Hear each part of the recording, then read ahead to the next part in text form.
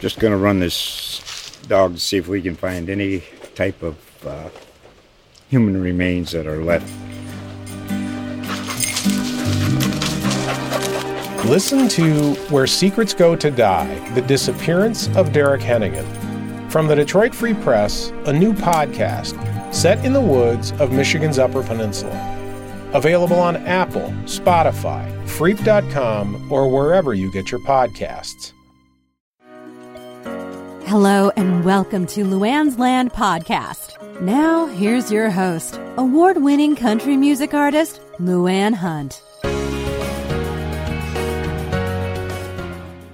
When you're the son of famous actors and you want to carve out your own career in show business, you begin doing so knowing you have big shoes to fill. But that fact didn't deter Patrick Cassidy from following his creative dreams. Patrick, who is the son of Shirley Jones and the late Jack Cassidy, started out working in television and soon branched out to the Broadway stage. Over his nearly 40-year career, he has starred in musicals such as The Pirates of Penzance, Leader of the Pack, 42nd Street, and Aida, to name a few. These days, Patrick has taken on the role of artistic director for the Thousand Oaks-based theater company Five Star Theatricals.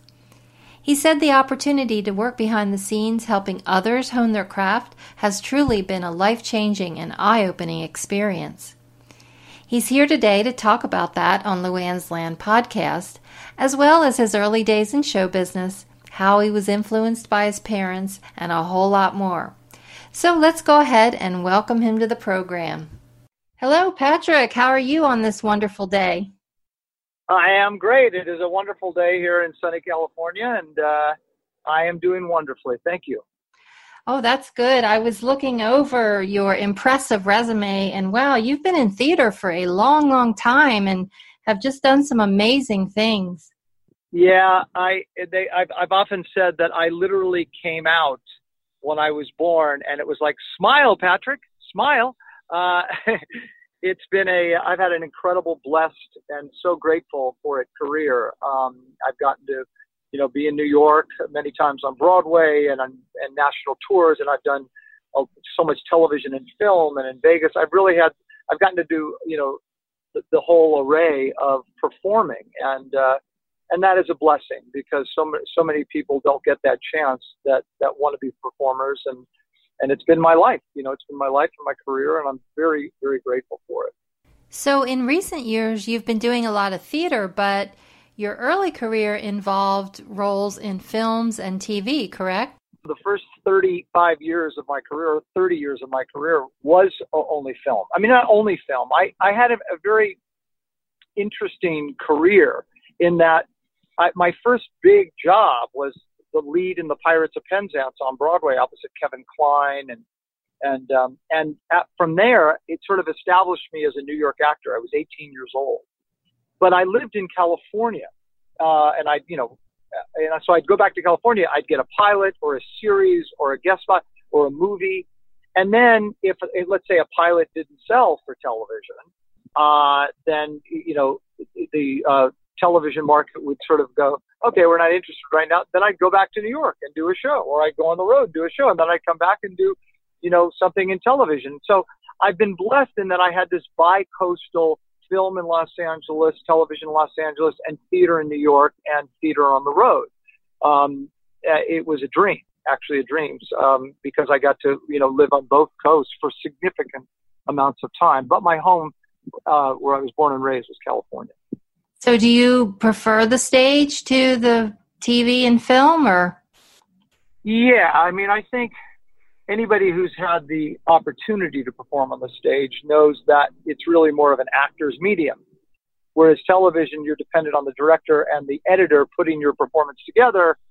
On the stage, once the rehearsal process is over, you drive the ship. You go from beginning to middle to end every single performance. So, and you, of course, the immediate response, there's a wonderful thing when you hear an audience applaud for you or laugh for you. And you can't beat that as a performer. Yeah, and you really do have to sort of lay it all out there when you're on stage like that. There's nowhere to hide, so to speak. No, I've often said, and the schedule is 8 shows a week, which is demanding. 2 shows on a Saturday, 2 shows on a Sunday.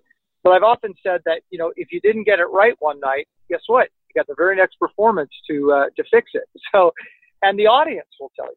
I mean, that's the great thing, is that because you're in front of a live audience, you learn from the audience and their reaction, what works, what doesn't work, what laughs, all of that. So, it's a craft working on the stage. I've always said that. And I teach now too and direct, and I try to pass that on to students and to other actors, that it's really a craft. It's a craft in terms of knowing how to use your body and knowing how to use your voice and knowing how to play an audience. And it's a wonderful craft, but it is a craft, and it takes time and effort and a lot of work to, I think, become very skilled at it. Yeah, I bet some people might just think, because of your background and your parents, that this has all been really easy for you.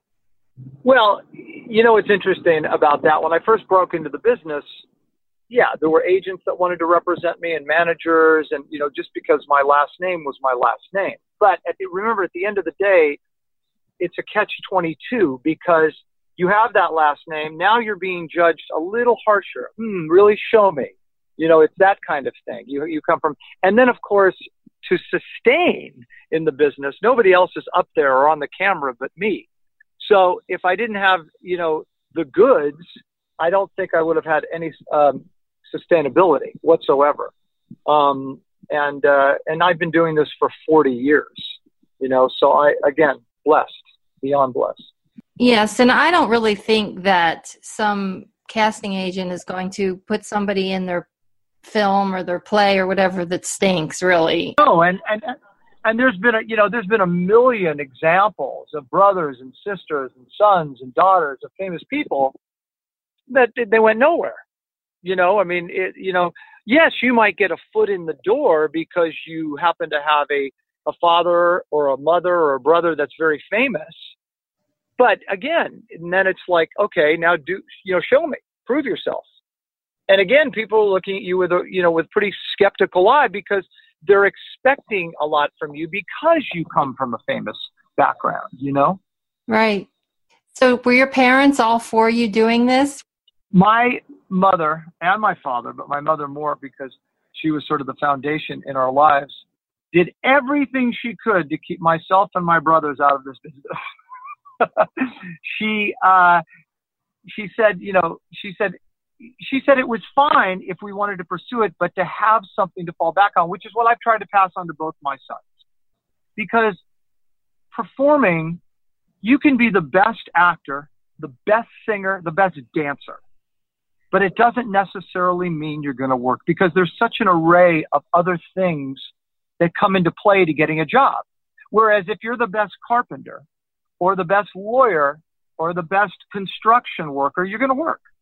It's based on the skill, and you can also, develop an incredible resume over a long period of time and a long, illustrious career.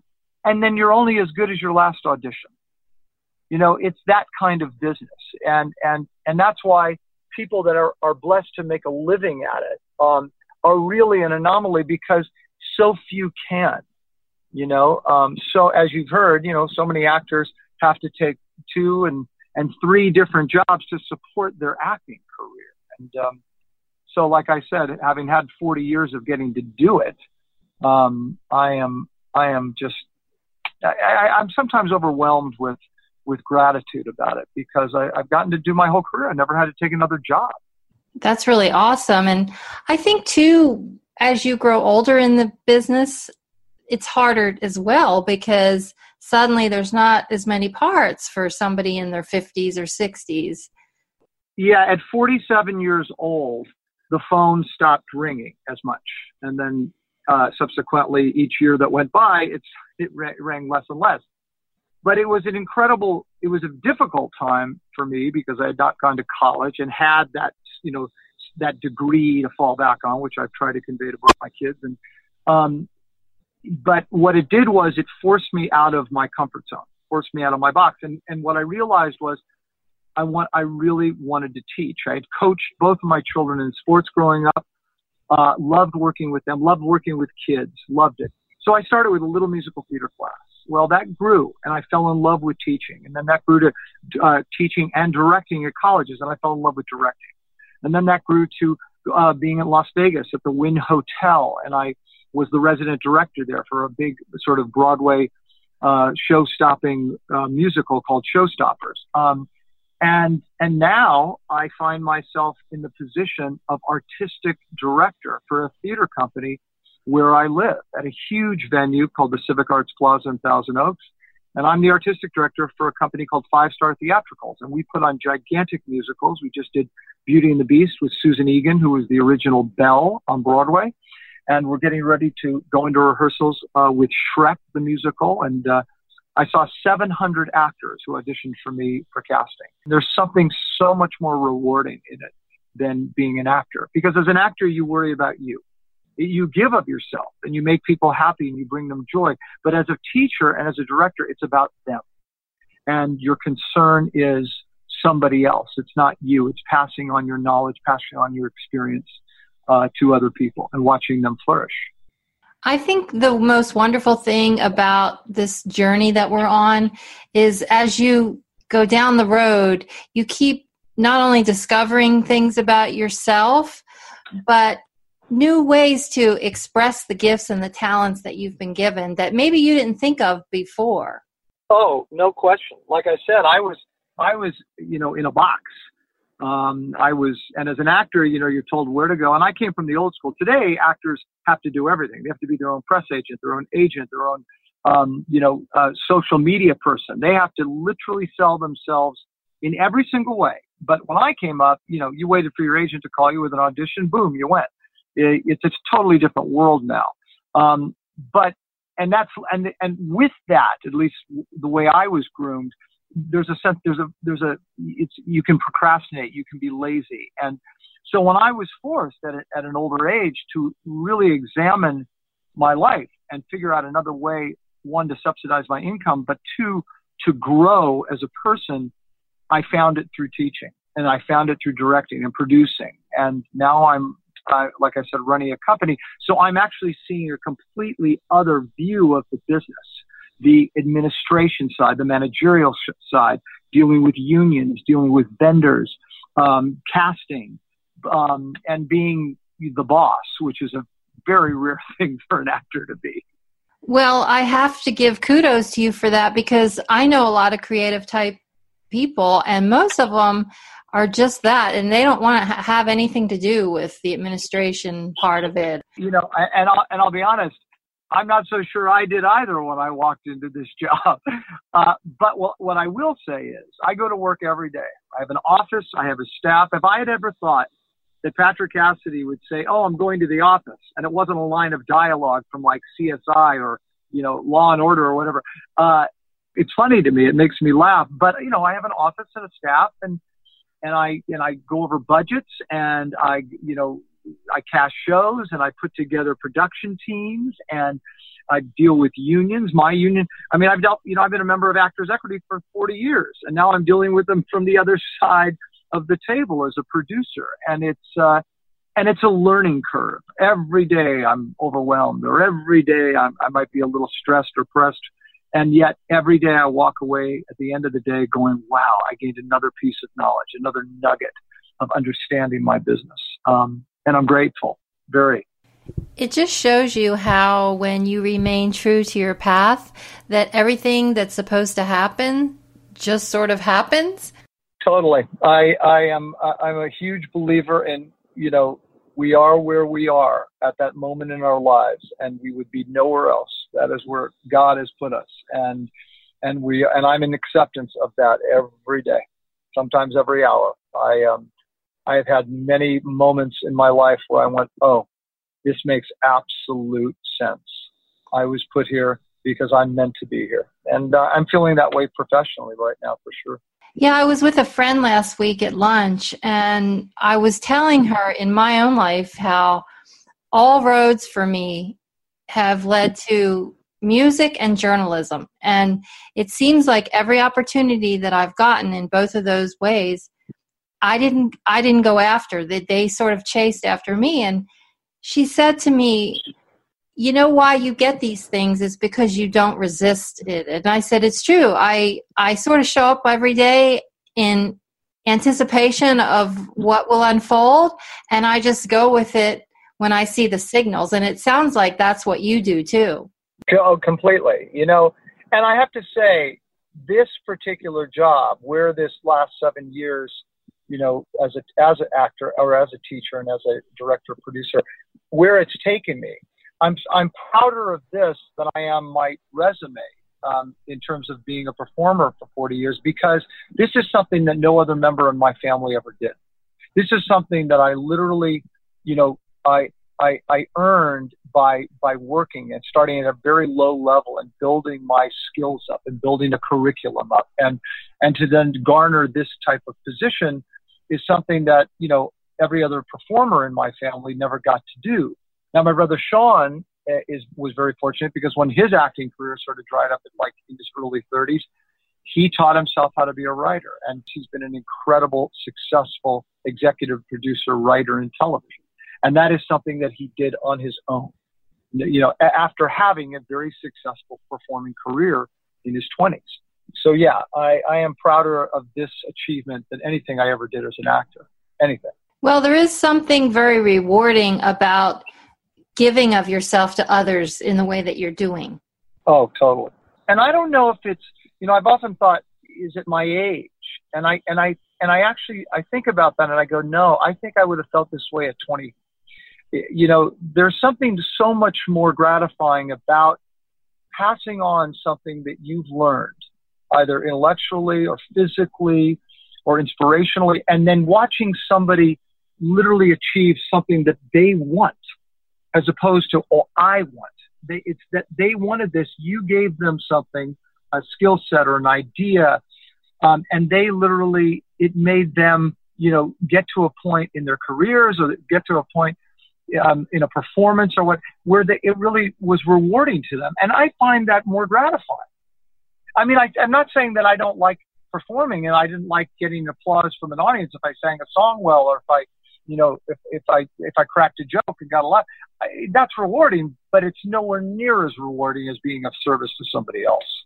I totally agree with that. And I've had that same experience in my life. So I'm getting what you say about that. When you can be behind the scenes and sort of driving things and helping other people along their road, there's nothing like that. We know what teachers in our country get paid, which is so low compared to what they do, not only in educating, children and educating our country, but, it's far more than that. They're mentors. They're examples of, of people that kids look up to and are forever, in their lives. I mean, I have so many of those mentors, acting teachers and singing teachers and coaches, because I was an athlete, and that made such a significant difference on me in terms of my formidable years growing up, that have created who I am today. So to be one of those people now and watching a young performer, that you've had that effect, that there's nothing more rewarding than that. There just isn't. And as I said, I don't think it's just because of my age. No, I think that's just the truth. Yeah. Yep. I agree.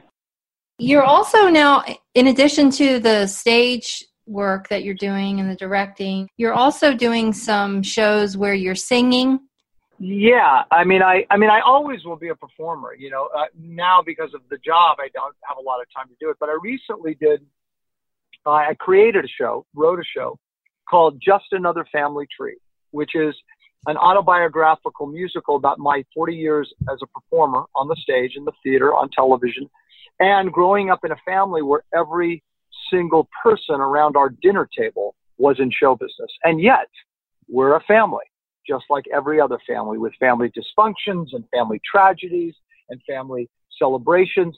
And it was something that I put together. It's about my life, and it's done through songs and stories and anecdotes, and it's and I got to do that, and I'm going to plan to, based on my schedule, if it permits, to do it at different places across the country. And I'll tell you, one of the things when I got this job, when I was taking meetings with the board, was I said my dream was to build an acting academy up where I live, where I could take, again, my skills and my experience and give it to young people, and to have my own, school type thing and this job has given me that, because this job hires a lot of non-union performers, and yet we hire equity performers as well, and a lot of kids. And just like kids take ballet from the time they're young to become, a soloist, hopefully in a ballet company, this is a way of training kids to really become good at musical theater, so they can audition when they're, becoming freshmen in college for places like Carnegie Mellon in Michigan and these top theater schools, and a chance to, possibly go on to New York. So I built an academy, an education program, with a partner of mine, and it's called 5-Star Acting Academy, and it's an academy to groom young musical theater performers. And I'm so proud of it. So, and that is taking off. We started off with 40 students and had to add another day, and it's just beginning. So it's great to hear that so many young people are interested in theater. Yeah, I think television had so much to do with that. When Glee happened, where you could reach a mass, population about musicals, and of course movies that have come out,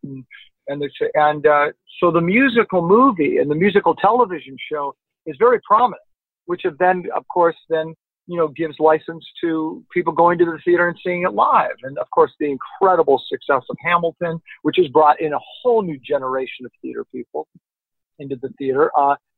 There is nothing, and there never will be, like live performance. Nothing. And they can do everything they can to, production it up and add bells and whistles and add, screens and stuff like that. But again, at the end of the day, somebody on a stage being live, there's nothing better than watching that. So hopefully it'll be around forever. For a while there, it seemed like it was really dying out. So I'm glad that it's had a resurgence, because you're right, there is really nothing like it. And it's expensive. You're talking about an expensive art form. It's expensive to do it, to put it on. I know that now, being on the other side of the table and putting on musicals and such. But it's also expensive to go to the theater, to bring your whole family. And that's why it's an art form that has died. And it's hard. Look, I'm at a theater company, and we are literally, I'm constantly looking to do fundraising, constantly looking for donors, people to support it. In the community that I live, we are the quintessential Broadway-esque company. We do, full orchestra. Where else can you go to the theater and hear a 20-piece orchestra, or have, sets that come from New York or national tours, or hire Broadway caliber performers that have their equity card. And I want to build that, but it's hard because the economics of it are very difficult. I think maybe that the more people do this, though, that it'll start maybe turning and become more affordable in different ways.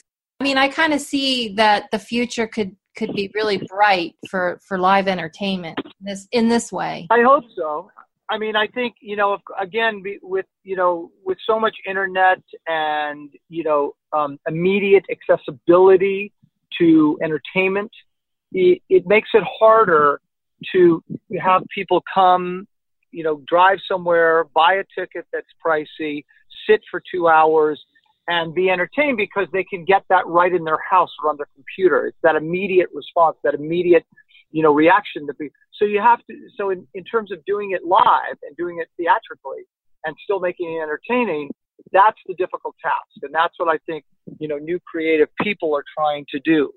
But I think always there will be the very artistic, prestigious piece of theater that is still, not old school, but traditional, as well as, the Cirque du Soleil, huge production, gymnastics, water sets, and all that stuff that is what people love too.